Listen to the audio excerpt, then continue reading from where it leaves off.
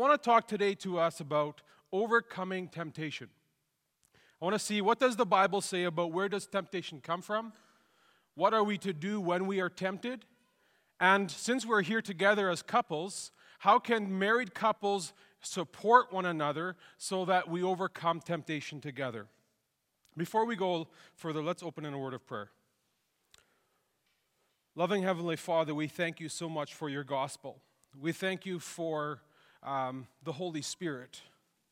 And the Holy Spirit is inside of each one of us that has accepted Jesus Christ as Savior. We thank you that you make yourself at home in us. But we also recognize when you make yourself at home in us that you start cleaning house. And for that we are also thankful, but we also recognize it can be uncomfortable sometimes. We ask God that you be gracious, and I pray that this talk today will be encouraging to us, that we are able to follow Jesus Christ with more freedom than ever before. Pray these things in Jesus' name. Amen.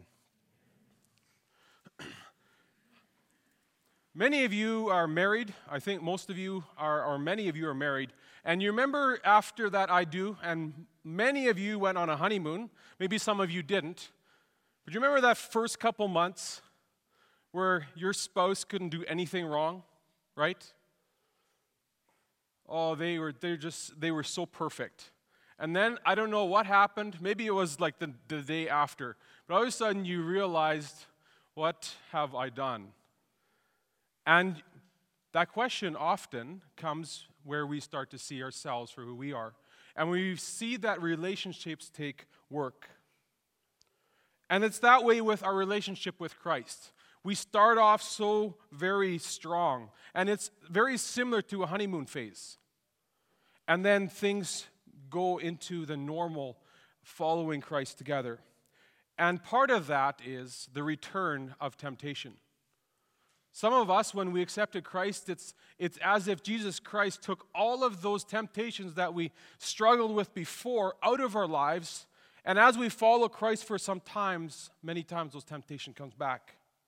So where do these temptations come from? If you have your Bibles with you today, let's turn to James chapter 1, verses 13 to 15. James chapter 1, verses 13 to 15. Here, James teaches us where temptations come from. He says, when tempted, no one should say, God is tempting me. For God cannot be tempted by evil, nor can he tempt anyone. But each person is tempted when they are dragged away by their own evil desire and enticed. Then after desire has conceived, it gives birth to sin. And sin, when it is full grown, gives birth to death. So where does temptation come from? Where does this desire for us to sin or to fall back into our old way of life come from? The first thing that James says here is it does not come from God. Our temptations do not come from God. He says God cannot be tempted by evil, and also God cannot tempt us with evil. And the reason for that is that God is perfect. God is holy. God is just, and he has no evil within him. God is also eternal, meaning God has never changed, never will change. One of the names for God in the Bible is the name I am. And that name means God was, God is, God always will be, and he's all those at the same time. I am. It's a perfect tense. It's a perfect summary of God. And because God has always been good, he is good and always will be good, God can never tempt anyone. And so when we fall into temptation, James is telling us here we can never blame God for it. It's never God's fault.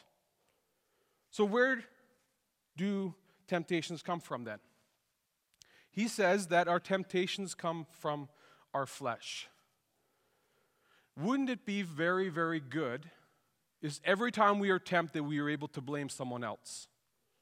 Everyone, that would be something that would be really good, right? It's my wife's fault. It's my husband's fault. It's Satan's fault. It's my pastor's fault. If only this, if only that, if my boss was a little nicer. And we like to say our temptations are a result of how other people treat us. And the reality is, we are tempted because we have our flesh. We have our own sinful desires. So what is the flesh? The flesh is the old nature that we have, that we are born with, that is born into sin. So the Bible teaches us that in John chapter 3 that we need to have two births. The first one is a physical birth, and we recognize all of us are here, right? We are here in body, so we had that physical birth. But it also says we need to have a spiritual birth. And that spiritual birth comes when God comes into us through the Holy Spirit, takes out the old spirit and replaces it with a new spirit. That is what it means to be born again. But our spirit is changed, but our flesh is not. Our flesh will be changed someday when we die and we get our resurrected bodies. So, in a sense, our spirit is born again now, and our flesh will be born again when we die and we get a resurrected body. So our salvation, in a sense, has two parts to it. But while we live on this earth, we still live in our flesh. And our flesh is that which has the desires to go back. So he says, we are tempted when we are dragged away by our own desires. How many of you ever feel like this? Yeah, you're dragged away. Have you ever seen a vicious dog attack a cat? You don't have to raise your hands, but it's crazy. They pounce on the cat and they drag the cat off and they play with it. And that's sometimes how we feel. We have these desires inside of us, and we feel like we're being dragged away by those sinful desires. Whose desires are they? Here's the thing we have to accept. There are desires. It's not somebody else's fault when we're tempted. It's my fault. And if you're the one being tempted, it's your fault. It's the flesh within us that is the cause for our temptation. So what kind of desires have their origin in our flesh? Just to list a few, pride comes from our flesh. Wanting to put ourselves above other people, or wanting to make the whole story about us, that comes from the flesh. Trying to manipulate people, lying to them, trying to twist words so that you get your way is another selfish desire from the flesh.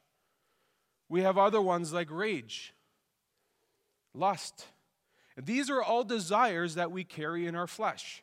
And these are the desires that drag us away if we allow it.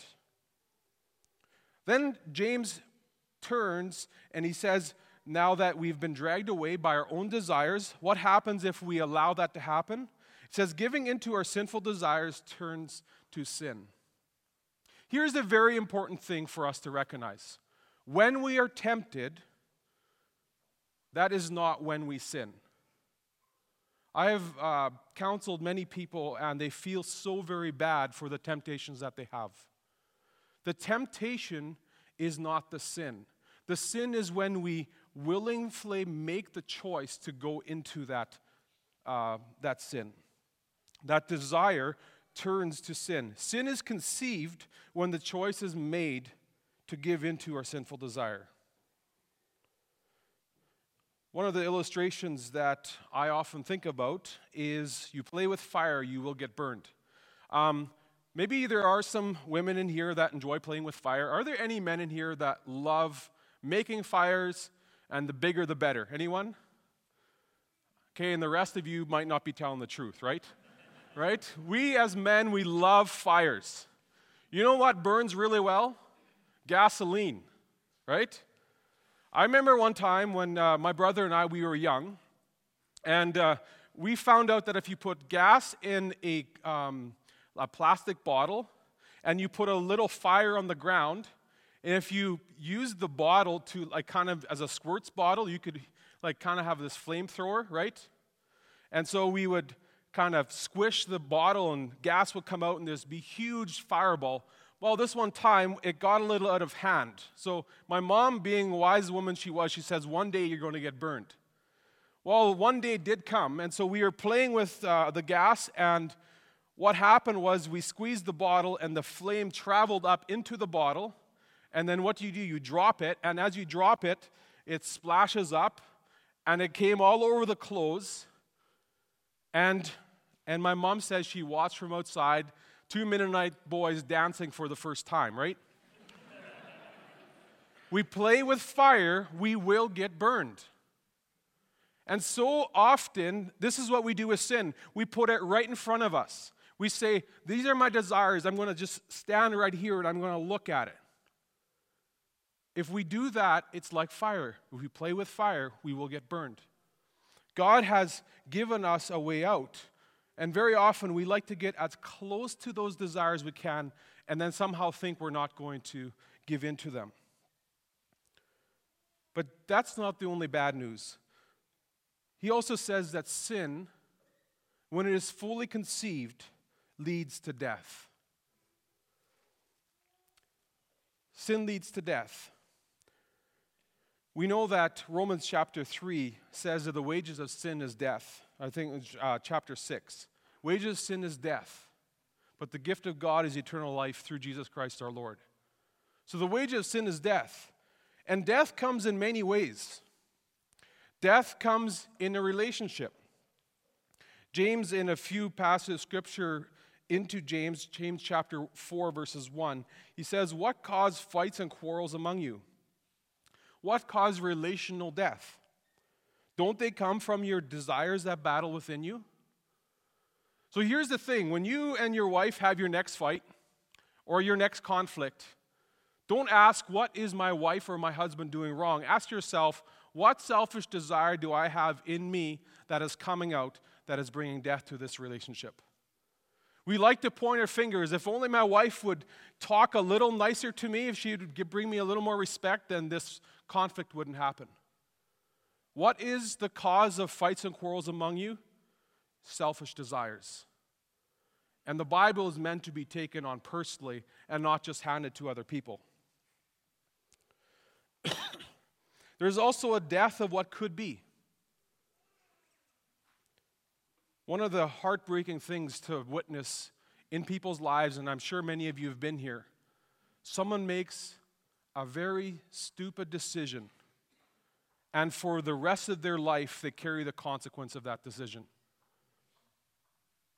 It's the death of what could have been. Maybe it's the selfish desire of rage, and in one moment, a choice is made to hit the wife. And the relationship breaks down, and a divorce happens, and the law gets involved. You can't undo that. Sin leads to death. And then, if sin is not dealt with by Jesus Christ and is not brought to the cross, sin leads to spiritual death. Those of us that have never given our lives to Christ, accepted what Jesus did for us on the cross, we will pay the full price of our sin.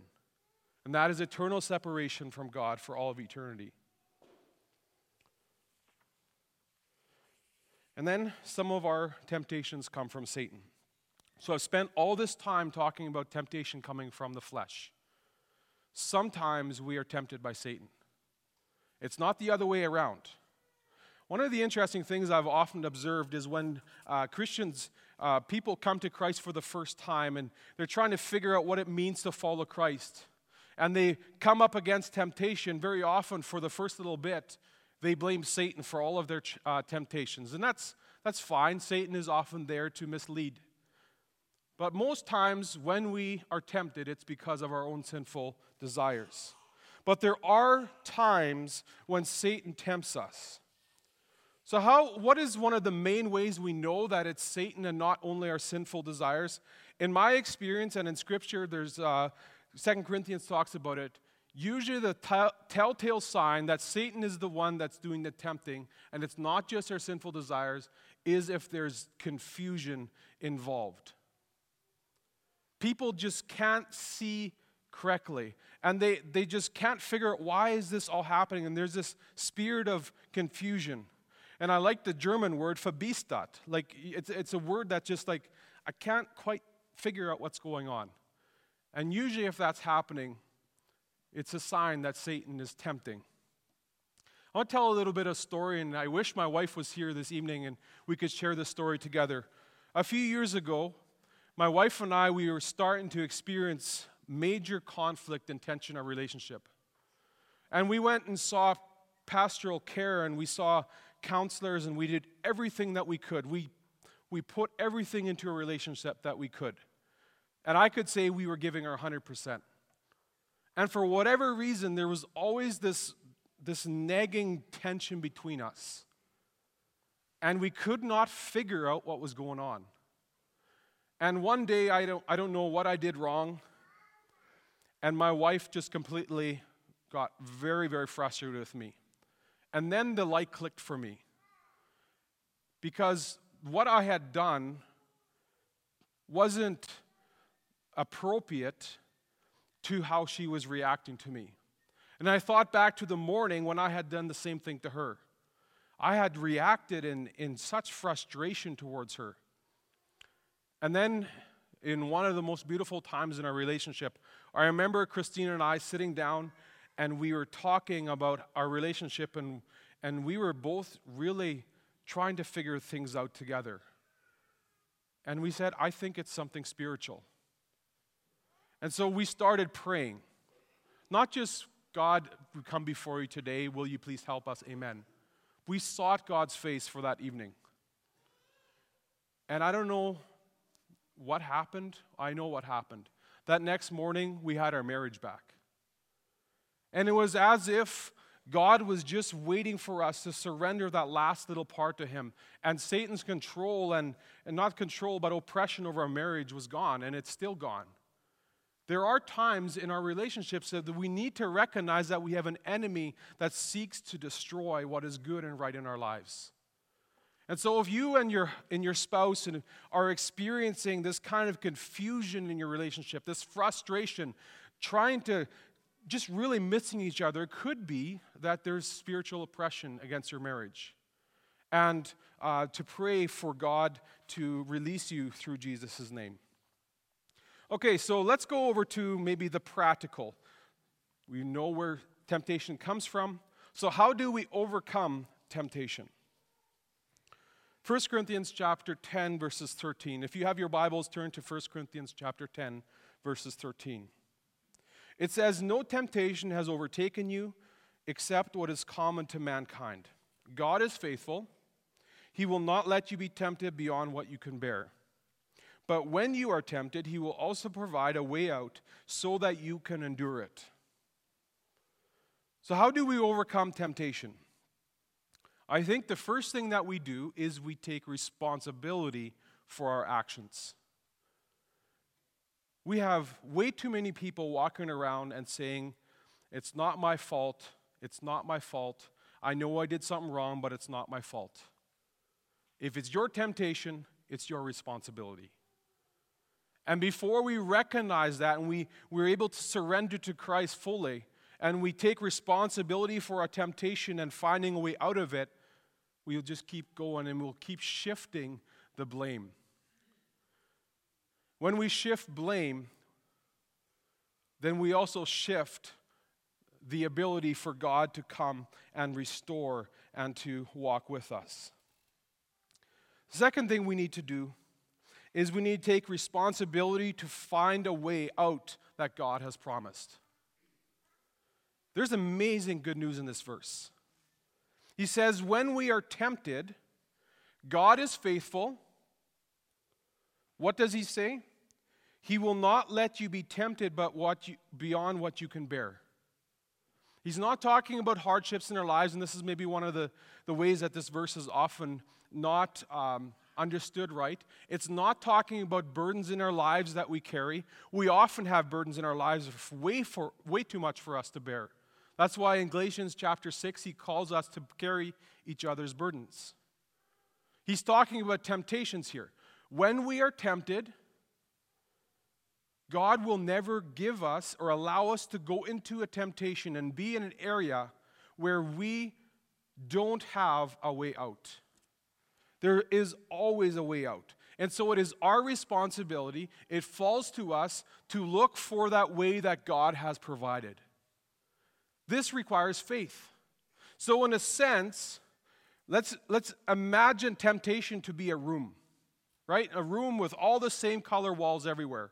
And so when you're in this room, the first thing that you should do is not to look at the temptation. You're supposed to look for the door out of the room, because God has provided it, and it is our responsibility to find it. So very often when we are tempted, it's as easy as just going to a different area where the temptation isn't there anymore. Or it's to share your temptation with someone. Sin cannot thrive in the light, but it thrives in the dark. So what is God's way out of temptation? First, He has given us Jesus Christ. And this isn't just some simple Jesus answer. It is a profound answer. God has given us Jesus Christ as our way out of temptation. Romans chapter 13, verse 14 says this: "Rather, clothe yourself with the Lord Jesus Christ and do not think about how to gratify the desires of the flesh." So what is our way out? We are to clothe ourselves with Christ. In other words, we are to follow Christ, we are to think of Christ so that we will not think of the temptation. How many times have we not sat, and if you're a sports fan like me and there's a Lions game in the evening, or maybe the Red Wings or the Maple Leafs, they're losing too, right? In the evening, and yet we know we're distant from God and we need to take some time for scripture and prayer. How many times do we not just stay in that nice, comfortable couch and watch the game instead? We are to clothe ourselves with Christ. And it is when we clothe ourselves with Christ that we have a way out of temptation. Notice again that Paul is saying that we fall into sin because we are distracted by our flesh, not by Satan. So it's when we gratify the desires of our flesh that we fall into sin. And then we need to make a plan how we are going to endure the temptation. Sometimes God takes their temptations away. Sometimes He doesn't. You know, maybe you're someone here and you've given up drinking. Before Christ, you were an alcoholic. And Christ saved you, and He's taken that away from you, and yet that temptation is always there. And maybe you have prayed earnestly to God, "God, take this temptation from me." And you wake up the next day, and that temptation is still there. Sometimes God takes those temptations away, but in my experience, most times God does not. God wants to be there for you in walking with you through that temptation. And that is a much more precious thing that God does for us than just taking that thing away from us. Some of us will struggle with the same temptation all of our lives. But we need to clothe ourselves with Christ so that it is Christ that we think of rather than the temptation. There's a verse in Corinthians, one of 1st or 2nd Corinthians, where it says, "Take every thought captive and make it obedient to Christ." Jesus is not just there for us when we need Him for salvation. He's there for us when we need Him to fight temptation. It says to take every thought captive. You know, this isn't just some child's play. To say it in German, nehm die Gedanken fast. You take it and you hold it captive. And then that thought, they wordt stankeren, they wordt kampen, but they wordt geslapt, and they wordt naar Jezus in a fight gebracht. And it says, now you stay here. You be obedient to Christ.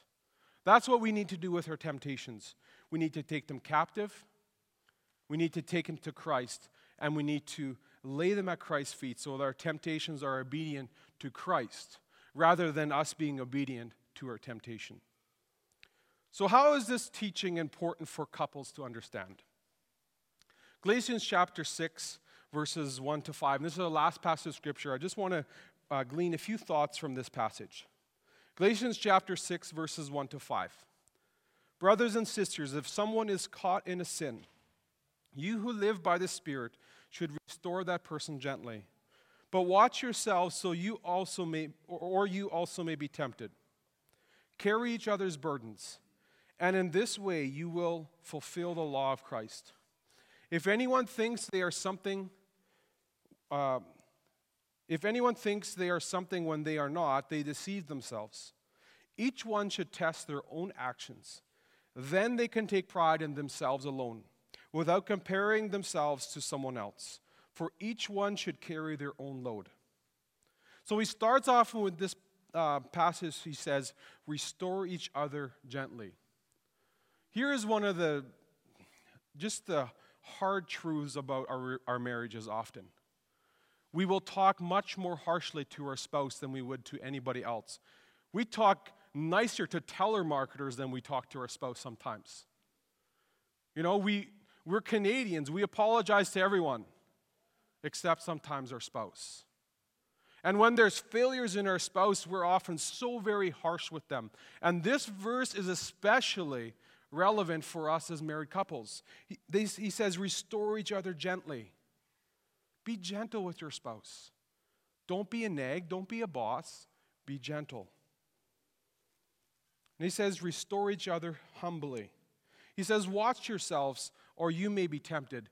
And he's not maybe saying just that you're going to be tempted in the same way that your spouse is being tempted. But recognize that as we walk with people, and if our eyes are just on their own, their problems, we often don't see where we are tempted. Let us not be so focused on our spouse's failures and their temptations that we forget to see where God is wanting us to surrender our temptations to Christ. And lastly, we need to recognize that we are two people trying our best to live for Christ rather than the flesh. We are two people trying our best to live for Christ and not our flesh. You, as married couples, are a team against temptation.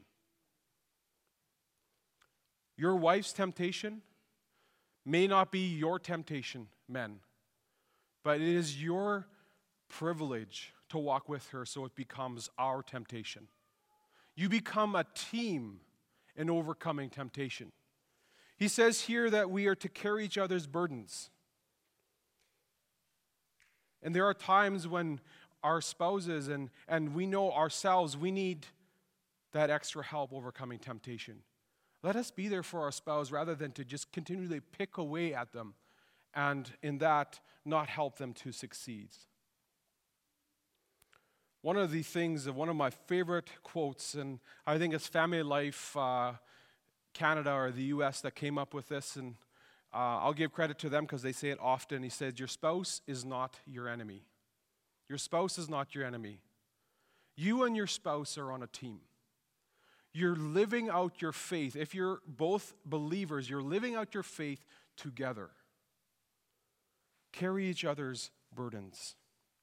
So I just want to conclude with a few questions. Are we taking responsibility for overcoming our temptation? Are we living in freedom? We need to come to the point where we recognize that we need Christ. We need to come to over and over again and to lay our burdens and our temptations at the foot of the cross and to leave them there. Secondly, how can we help our spouse to live in freedom rather than to work against them by tearing them down for their shortcomings? We all have shortcomings, but we need each other to overcome temptation. Let's close in a word of prayer. Loving Heavenly Father, we are thankful for your grace. Titus chapter 2 says it is the grace of God that helps us to say no to sin. It is not higher expectations from others. It's not that we need to come up with more crafty ways of saying no. It's God's help. It's grace that helps us overcome. And Father, I pray that we'll start to see our spouses as people that we can partner with, to be on a team with, to overcome temptation. You have not designed us to be in this Christian walk by ourselves. And let us not leave our spouses behind.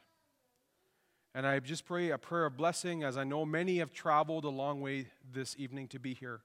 I pray that the story that was shared and just the amazing story of your redemption, of taking what is broken and putting it back together.